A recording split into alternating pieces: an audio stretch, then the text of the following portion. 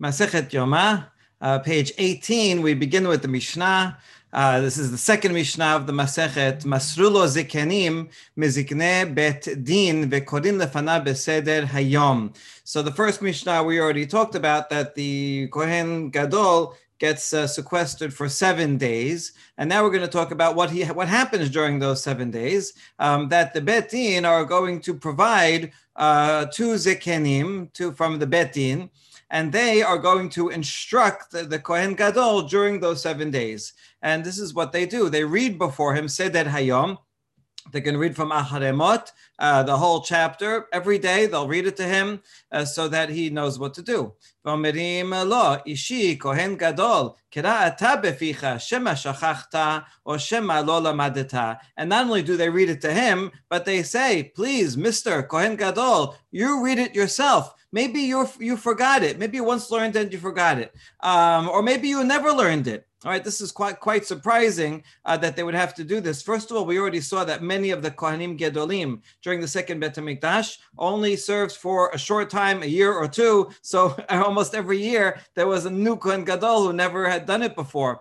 And furthermore, as we'll see, as the Talmud says, many of them were not necessarily so learned or pious, and so they needed to get all this education. ערב יום הכיפורים, שחרית מעמידין אותו בשער מזרח, ומעבירים לפניו פרים ואלים מוכבסים, כדי שיהיה מכיר ורגיל בעבודה. And so all 6 days they would read the Torah to him. But then, ערב Yom Kippur, that specific day, you see how we're going in chronological order. Now we're getting closer to Yom Kippur. They would put him in the eastern, stand him at the eastern gate of the courtyard, and they would pass before him the parim, the Kohen Gadol brought parim for his own kapara, and so say, look, here's a pod, right? What are you going to do with this pod? Right? They would review. Then ayil, right? What are you going to do with that? Kebasim, what are you going to do with those? So that he would be familiar with the service that he's going to do.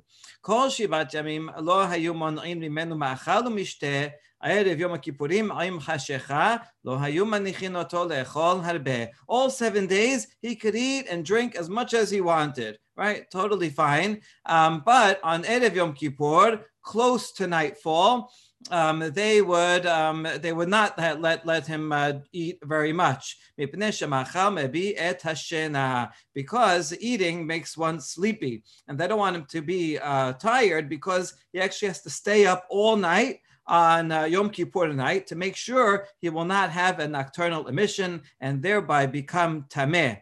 So this is quite interesting, because most everybody else, we have a special mitzvah to eat a lot on Erev Yom Kippur, and we have the Suda Mafseket, and we have a big meal right before Yom Kippur starts. That's good for everyone else, but the Kohen Gadol, we have to make sure he will be tahor, so he has the opposite schedule. He eats a lot the whole week, but not right before Yom Kippur. All right, that's the Mishnah. Very interesting details, and let's discuss them. Bishlama shema shachach lehayeh. Okay, we understand. Maybe he forgot. That's fine, right? Maybe when's the last time he learned Sefer Vayikra? Maybe he learned it back in 4th grade. He didn't learn it in a while. It's a lot of fine details. Okay, so everybody could use a refresher. We understand. Ela shema lo lamad mimok minan ki hay gavna. But to say that he never learned it, right? Can it be that a Kohen Gadol would be appointed that never learned basic, Parashat HaShavua, he never learned Sefer Vayikra? In those days, they would actually learn Sefer Vayikra first, before Bereshit, because even kids had to know about the laws of Tumah and Tahara. Although they don't have to keep all the laws themselves, they can bring Tumah into the house. So, Vayikra was very basic. So to such an extent, he would never have learned it. V'hatanya, HaKohen HaGadol me'echav. After all, you can't just pick anybody, random person to be Kohen Gadol. Kohen is called Kohen Gadol, not only in the sense that he is the chief Kohen, but also in reality, in his character. He has to be stronger, finer looking, more wise, and richer. Why all these things? He has to gain everybody's respect. He can't be someone who's going to be bribed, or right. He has to have power and connections and command authority. And these are all things that will help him command authority. The one for us is chokhmah. He has to be knowledgeable. He doesn't know basic things about the Torah. אחרים אומרים מניין שאם אין לו שאחיו הכהן מגדלין אותו, תלמוד לומר והכהן הגדול מאחיו גדלהו משל אחיו. Furthermore, let's say he does have a lot of the qualities, but let's say he's not so wealthy. So the Acharim say that his colleagues, the other Kohanim, should give him some money. So that way he will be wealthy. So they elevate him to make sure that he will have all these things. So in any case, everyone agrees he has to have wisdom. So how could it be that you said here that maybe we have to teach him, maybe he never learned anything, but then he wouldn't be qualified to be Kohen Gadol? The answer is, Amar Rav Yosef, la kashya kan b'mikdash rishon, kan b'mikdash sheni. When we absolutely require this highest level of knowledge, that's talking about the first Bet HaMikdash, when the Kohanim Gedolim were knowledgeable. But in the second Bet HaMikdash, the institution became corrupt, starting with before the Chashmonaim. Already you had Hellenizers who bribed their way to become Kohen Gadol and abused their power.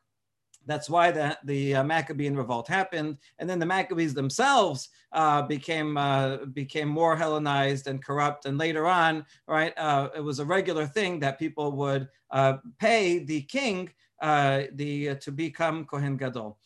So the Amar Rav Asi. תרכבה דדינרי איילה למרתה בת ביתוס לינאי מלכה על דאוקמה ליהושע בן גמלה וכהנה רברבה.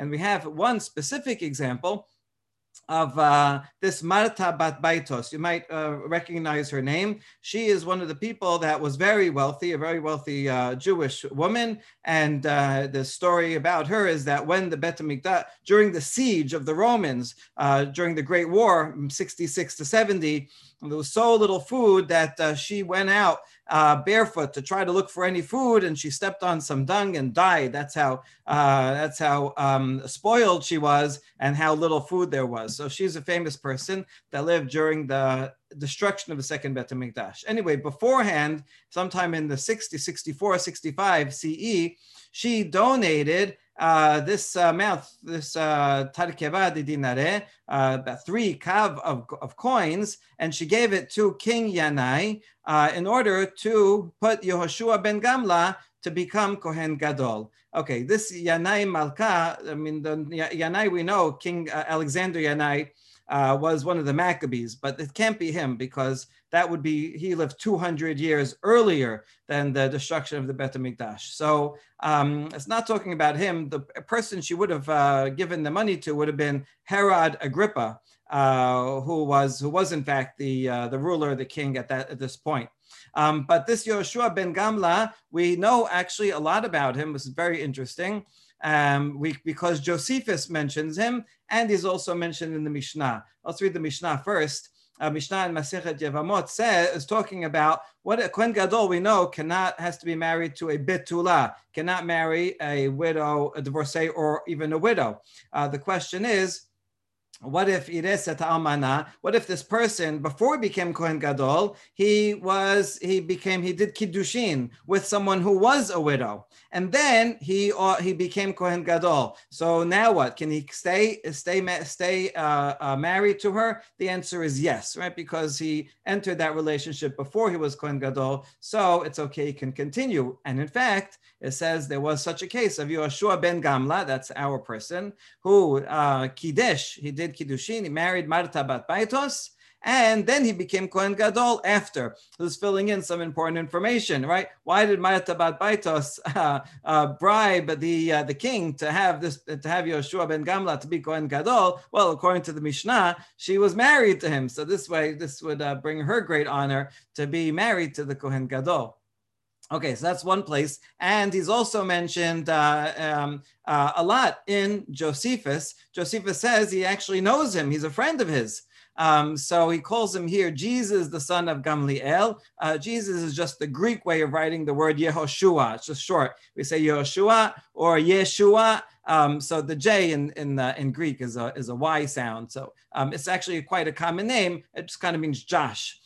Anyway, he became the Kohen Gadol instead of this other guy in the highest priesthood, which the king had taken from the other. King Agrippa removed the old Kohen Gadol and put Yehoshua ben Gamla instead. And because of that, there was a lot of fighting among the high priests for one another, and they got together people of the boldest sort. And first they came to reproaches. They would say mean things at each other, and they ended up throwing stones at each other. So you see, this competition to become Kohen Gadol was quite fierce. Okay, in another place, Josephus mentions that when he was a general in the war against the Romans up in the Galilee, he had some political enemies that wanted to remove him, to get him fired. But this Yehoshua ben Gamla was a friend of his, and Yehoshua ben Gamla found out about the plot to fire Josephus. Told Josephus's father, told him, and he was able to keep his job as the general. So it's amazing that Josephus, we know, was actually a good friend of this Kohen Gadol, Yehoshua ben Gamla, even though he was only Kohen Gadol for a short time, just a year or two. Okay, so that's just a little line in the Gemara, but it has a whole history behind it about this personality. All right, and now we get to the next section. Erev Yom Kippurim, Shacharit, right? In the morning, they would pass the different animals before him. So we mentioned 3 different kinds of animals, but we didn't mention the Se'irim, right? So Tana Afa Se'irim. So there's a Tosefta that says they also passed the goats before him. Now, what are the goats? You know that there's 2 Se'irim, right? That they would do the lottery. One la Hashem, one gets sacrificed, one la Azazel. And there was also another Sa'ir where there'll be for the Musaf offering. So there were 3 Se'irim, and so the Tosefta adds that in. But now we wonder, V'tana Didan, our Mishnah, meaning the author of our Mishnah, why didn't he include Se'irim? Doesn't he have to know what they look like also? And he says, no, because the Se'irim come to atone for the sins of the nation. So if you bring the Se'irim that morning, then the Kohen Gadol is going to think about all the sins that the nation had done that whole year, and he'll become weak-minded. He'll become distraught. He'll become depressed, and then he won't have the strength to go and perform all the services. So you know what? We'll just tell him about the Sa'id, but we don't want to rub that in and remind him of all the sins that he's responsible to make sure to atone for. Okay. Well, if so, if you don't want to bring an animal that is for atonement, the bull is for the atonement of the Kohen, his family, and all the Kohanim. That's also atoning. And you're going to remind him of his sin. So why don't you not bring the pod either? Par kevan de'alav alechav hakohanim udate be'achav hakohanim ikain ishteit be'mileta medayada le'umadar le'bitshuba. So there's a difference because the par, since it goes for himself, his own family, and his brothers, his colleagues, the kohanim, so he knows about the sins that he might have made or that his colleagues may have made. He's Kohen Gadol, he's in charge. So if there's something wrong, so it's good that he knows about it, and he'll encourage everyone to make teshuvah. So those are things he knows about and can control. So that's why we do bring the pod. But for the Sa'ir, that is to atone for all of the Jewish people. He doesn't know all the sins of the Jewish people. He can't actively go and tell each person this is what they should do. And therefore, it's not going to be constructive. It's only going to be depressing to him. Therefore, he does not. Amar Ravina, Hainu damre inashe ibar achtech dayala have hazeh. And this is the common folk saying that people say: if the son, if your nephew is a police officer and you see him in the marketplace, you don't pass before him. Stay away. Why? Because your nephew, because he's a family member, he knows all the things that are going on in the family. He knows your finances. He knows what you might be doing wrong. So you might want to stay away from him. Therefore, you see, those who we are close to, we know more about. So too, the Kohen Gadol, he knows his own family. He knows the other Kohanim. He knows what they've done wrong. So not to hide it, but in that case, to help them make teshuvah. Other people are just strangers, and he doesn't know. All right, now Kol Shivat Yamim Lo Yamonin. Let's talk about his diet. Tanya Rabbi Yehuda ben Nekosa Omer, Machilin oto selatot ubesim kedele masmeso. Okay, so we should give him selatot is not salad, but solet comes from solet. You should give him some fine flour and eggs. And that will be good for him to loosen his bowels, because we don't want him to have to relieve himself on Yom Kippur. He's got a lot to do on Yom Kippur. The Kohen Gadol has to do all of the services, even the ones that are, the regular tamid. So in order not for him to be distracted, so we want to clear out his intestines. But Rabbi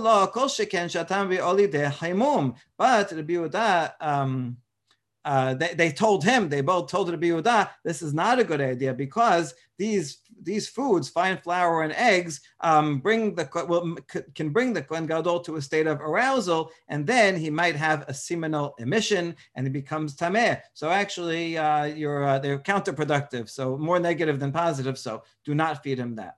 So while we're on the topic of diet, here's some more advice. Tanya, Sumachus omer mishum Rabbi Meir, en machlinoto lo avi, v'amri la lo ababi, v'yashomrim af lo yayin lavan. We should not feed him. We'll see what these acronyms stand for. All these things, and also not white wine.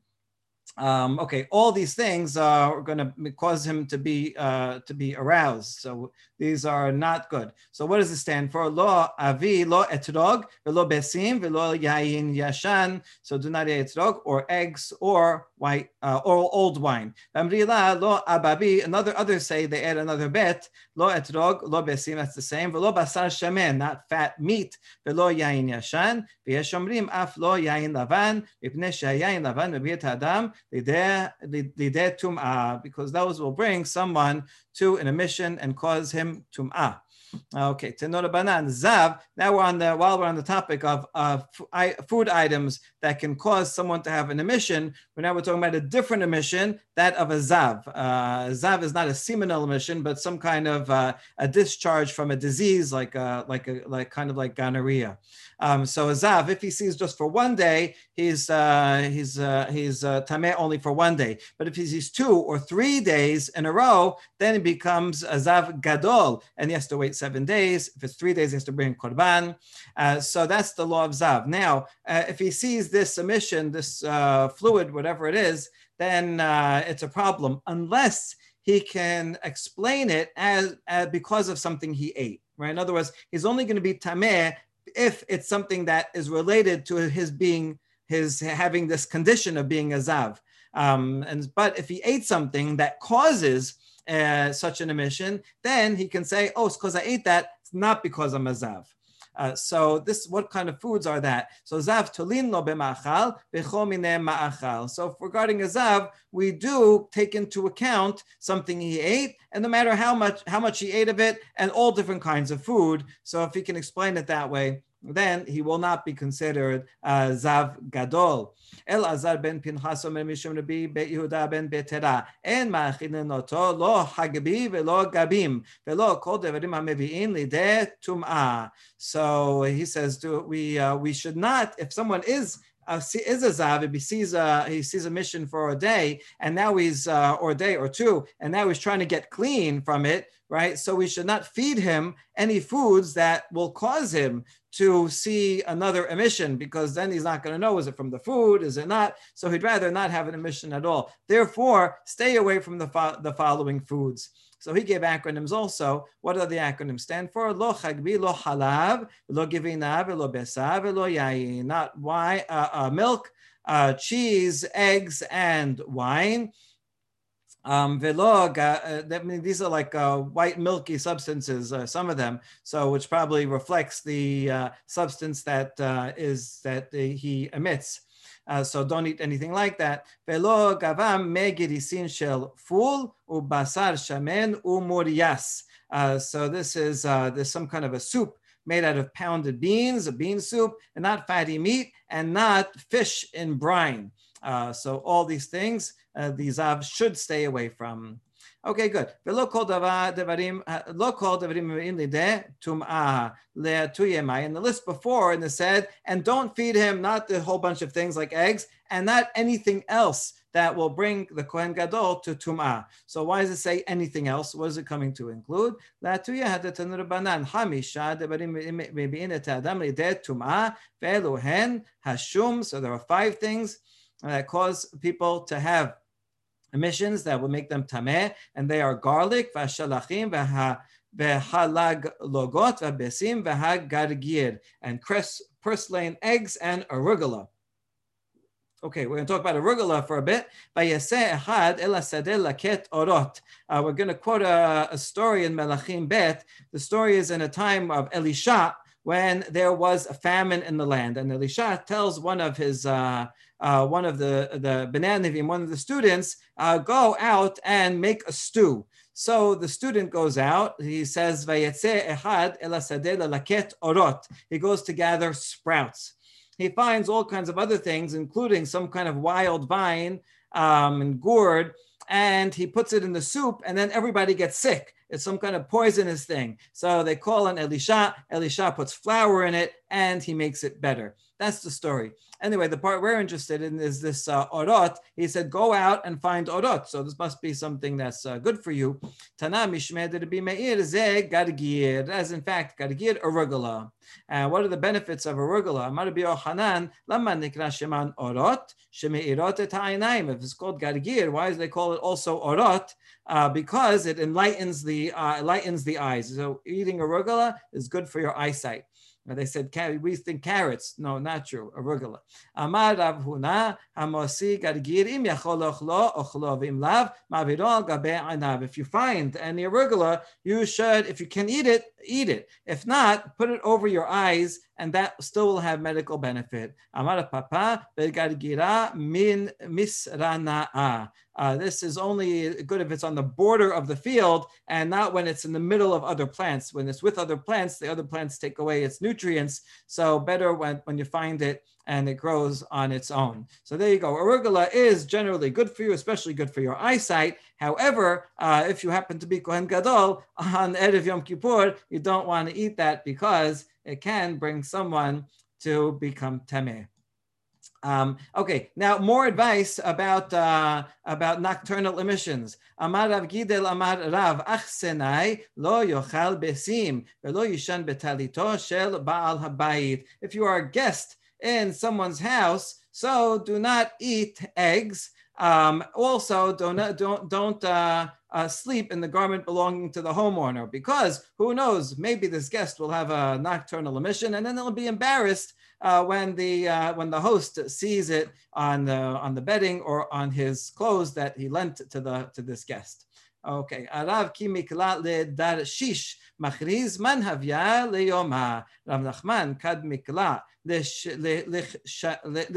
Siv machriz man havya leyoma. So while we're talking about the topic of someone going to an inn, right, going on a trip, and possibly having nocturnal emissions, so we mentioned these two rabbis who do this surprising practice. Rav, when he would go to this place Tarshish, he would say, "Who will be my wife for the day?"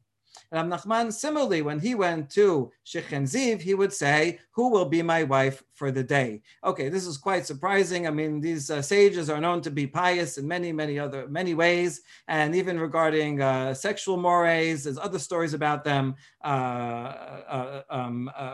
prohibiting and stopping others from doing things that are out of line. So, what gives them this, and they're not criticized here for this. So what's going on with this? So this is Professor Elman wrote an article about this, and he shows that this actually was a somewhat common practice in Sasanian Babylonia, where Rav and Rav Nachman both lived. And so the Zoroastrians, the Persians, they would do a practice that was like this, mentioned in their works.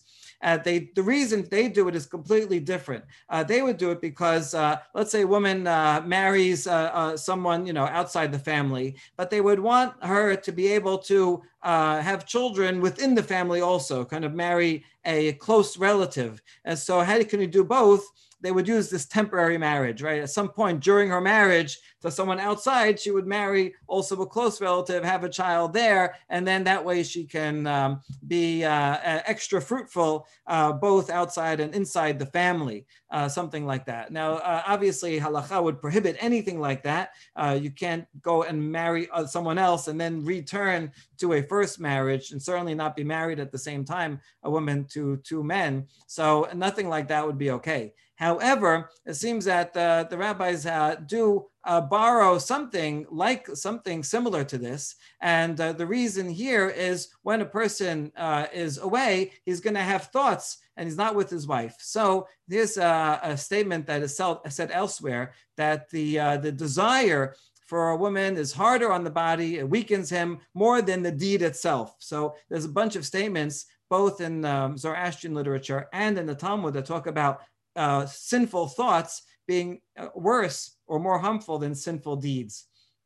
So therefore, this is the summary that Professor Alman says: temporary marriage, which was an important element in Sasanian family law to ensure a more fruitful use of women's fertility, entered rabbinic Jewish society, because you find it only in the Bavli, not in the Yerushalmi, right? So this was not people were not doing this in Roman society, as a defense against sinful thoughts. So ironically, both the institution and its rationale in rabbinic society were Iranian, though in a profound sense, the justification was Jewish, right? So even though kind of the practice itself was something you can see, the rabbis incorporated it into their worldview. And so that way, when a person was away, he would not have base thoughts. So that's Professor Alman's thesis. To back it up, you can see the context here, which is about someone going on a trip and staying at a host and then having thoughts at night. And so, to avoid these foods. And that's exactly the context that is brought in. So I think that does back up the thesis that this is a way to prevent someone when they're on a trip to have sinful thoughts. Okay, the Gemara is also not actually so comfortable with it, and is going to ask us a couple of questions. V'atanya Rabbi Eliezer ben Yaakov Omer, Lo yisa Adam isha b'medina zo, v'yelech v'yisa isha b'medina acheret. B'shema yizdavegu ze el ze, v'nimsa ach nose achoto, v'ab nose bito, male kol ha'olam kolo mamzerut. We have a braita that says a person should not marry a woman in one country, have children, and then go to a different country and marry again, marry another woman and have children there in a different country. Not because of polygamy, a man is allowed to be married to a woman, but the problem is that the children from one country and in the other country, maybe one day they'll move, they'll meet, and they'll marry each other, and they won't realize that it's a brother and they're half brother and half sister. They have the same father, and so this.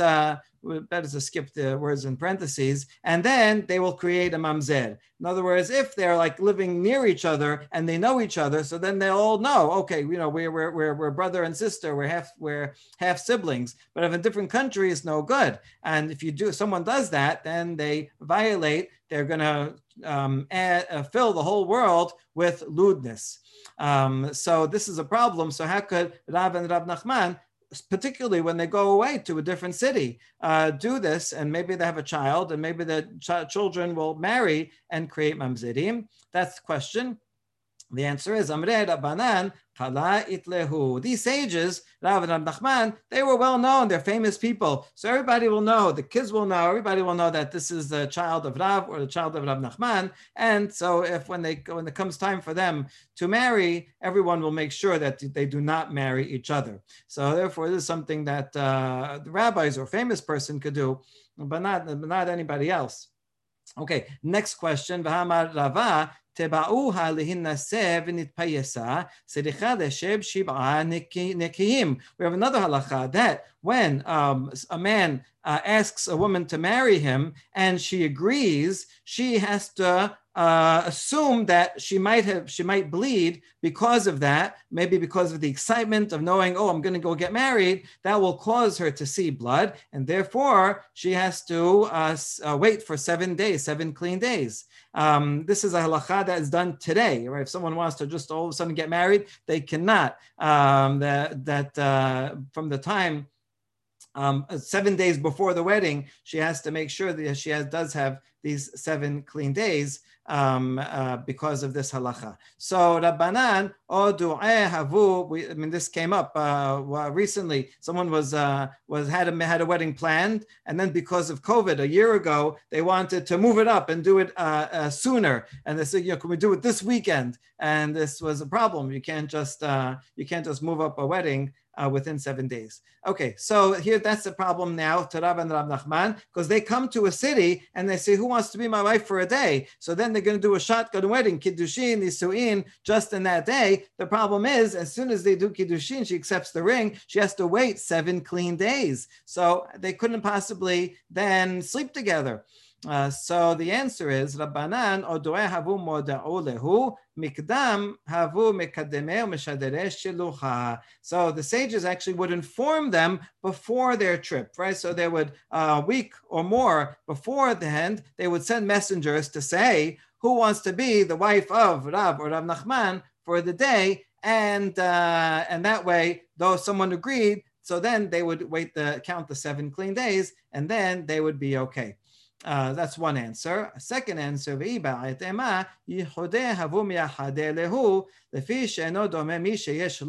pat besalo, למי שאין לו pat besalo. Second answer says that when Rav and Rav Nachman went to these places and they would get a wife, they would do kiddushin, nisuin, but they would not actually live together. They would not even they would be in seclusion together, but that's it. They would not consummate their relationship. They would not have sexual relations. And so what's the point? And how is that going to help them at all? Well, we have a statement that says it's very different, someone who has bread in his basket and someone who doesn't have bread in his basket. In other words, when someone's hungry, but I have a sandwich right here, so then you're okay. You can wait, another few hours. You can wait till later. It's like the second a fast is over, you don't feel so hungry because you can eat anytime. So if you had to wait a few more minutes, you wouldn't care. But when there's no bread around and you feel hungry, then your mind is always thinking, oh no, I have no bread and I feel hungry. So the analogy is these rabbis, if they're away from home and there's no wife and no woman, then their thoughts are gonna be bad, and that's gonna distract them and cause them, sin. Thought of sin, as we mentioned, it can be worse than sin itself. But if they have a woman who they're married to, even though she has to wait 7 days and all that, so they can't actually be with them, but okay, they can wait. And knowing that at some point they could be with this woman, so then their mind is at ease and they won't have to think about it. Okay, now this response does not really work if they're only there for 1 day. And here we can be helped with some manuscripts. Most of the manuscripts would say that when they go to a certain place, they would say, who wants to be my wife for a day? Yomah. Right, Yoma means 1 day. However, you see in the Munich manuscript, which is a good Sephardic manuscript, it says Man hava leyomeh, who wants to be a wife for several days. So maybe they were there, they would go away and stay in a certain place for a couple of weeks, and in that case, it would actually work out better. They could stay there and they could get married that day. They wouldn't be together with this woman. They could live together. That's a separate problem, by the way. If someone is nida during the wedding, they can get married, but they can't go home together. He has to go back to the guys, and she has to go back and stay with the girls. They can't even live together. All right, but that's a side problem. Anyway, so here it would be for several days, and also the second case for several days. So in that case, if he's there for more than 7 days, he can always say, "Oh, I'll just wait 7 days and I'll be okay." And maybe he'll never sleep with her at all, but it will help his psychology. You see in some the manuscripts, it actually skips the second one altogether, but this is just a mistake. You see, you skipped from the word Yomah to the word Yomah. The scribe saw the word Yomah here and thought that he already wrote this and skipped to the next one. So by mistake, they skipped the second example of Rav Nachman. So that's the manuscript, and this was the practice. So bottom line, do not try this at home, and don't try it when you're traveling either. Joel, question? Yeah, I'm a little bit confused. I mean, why are they being so mahmir about nocturnal emissions? It's not like they're a Kohen Gadol that needs to remain pure. Good, and right? This is not even during the time of the Beit Hamikdash, right? Correct. So yeah, so for the Kohen Gadol is for the technicality that we want to make sure he's tameh. For Rav Nachman, it's not about that, but rather just about the thoughts. Having sexual thoughts at night is just not good. It's not a good character trait. So we want him, when they're home and their wife is there, even if she's nidas, they're not having, they can control their thoughts. When they're away, then they're going to be thinking bad things, imagining bad things, and that's what they want to avoid. It just seems very far-fetched that this really was the case. No, I mean, where would you even find a wife to do that? Who would agree to this? Well, that's the point. That's that Professor Alman's point, is that this was a well-known practice in Persian society. Therefore, who would agree to widows? I mean, there are unfortunately, widows in the olden days, they could not, they couldn't get a job. They didn't have their own wealth, and so widows often became zonot. So this is a step higher, a step better than that. So there are people that would agree. Maybe the Rishonim bring up other questions. To get married, you have to write a ketuvah. You can't get married without a ketuvah. So these rabbis, every time they did this, so they're going to pay 100 zuz, right, to the woman, which would be a lot of money. All right, so there's a lot of technical problems. Really fascinating, but let's move on. Okay.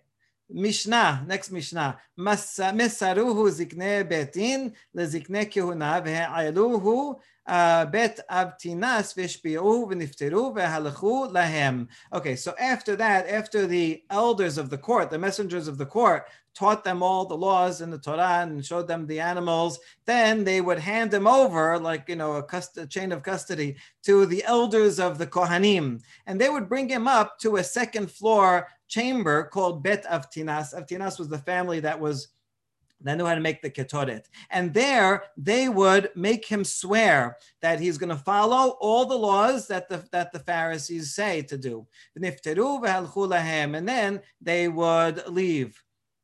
And this is what they would tell him. There's a question here: who would actually make him swear? From it looks like it would be the Ziknei Betin gave him over to Ziknei Kehuna. So then it'll be the Ziknei Kehuna that do it. But you're going to see a second from the language here that it has to be the Ziknei Betin that make him swear.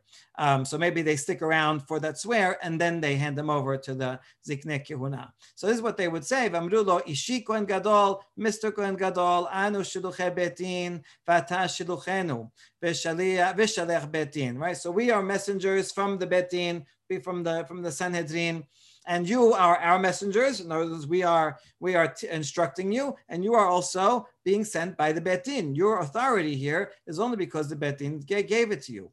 Mashbi'in anu alecha b'mi sheshiken shemo b'bayit hazeh. We make you swear upon the name of he who dwells in this house, meaning Hashem. That you will not alter from even one matter that we have taught you. What are they so afraid of? Well, there was a huge machloket between the Pharisees and the Sadducees regarding the ketoret that is brought inside the Kodesh Kodashim. In the Torah, which we just read, if you read it explicitly, it sounds like the Kohen Gadol would carry coals in one hand and the ketoret, spices, in the other hand, go into Kodesh Kodashim, and while he was there, he would place the spices on the coals and then create the incense smoke.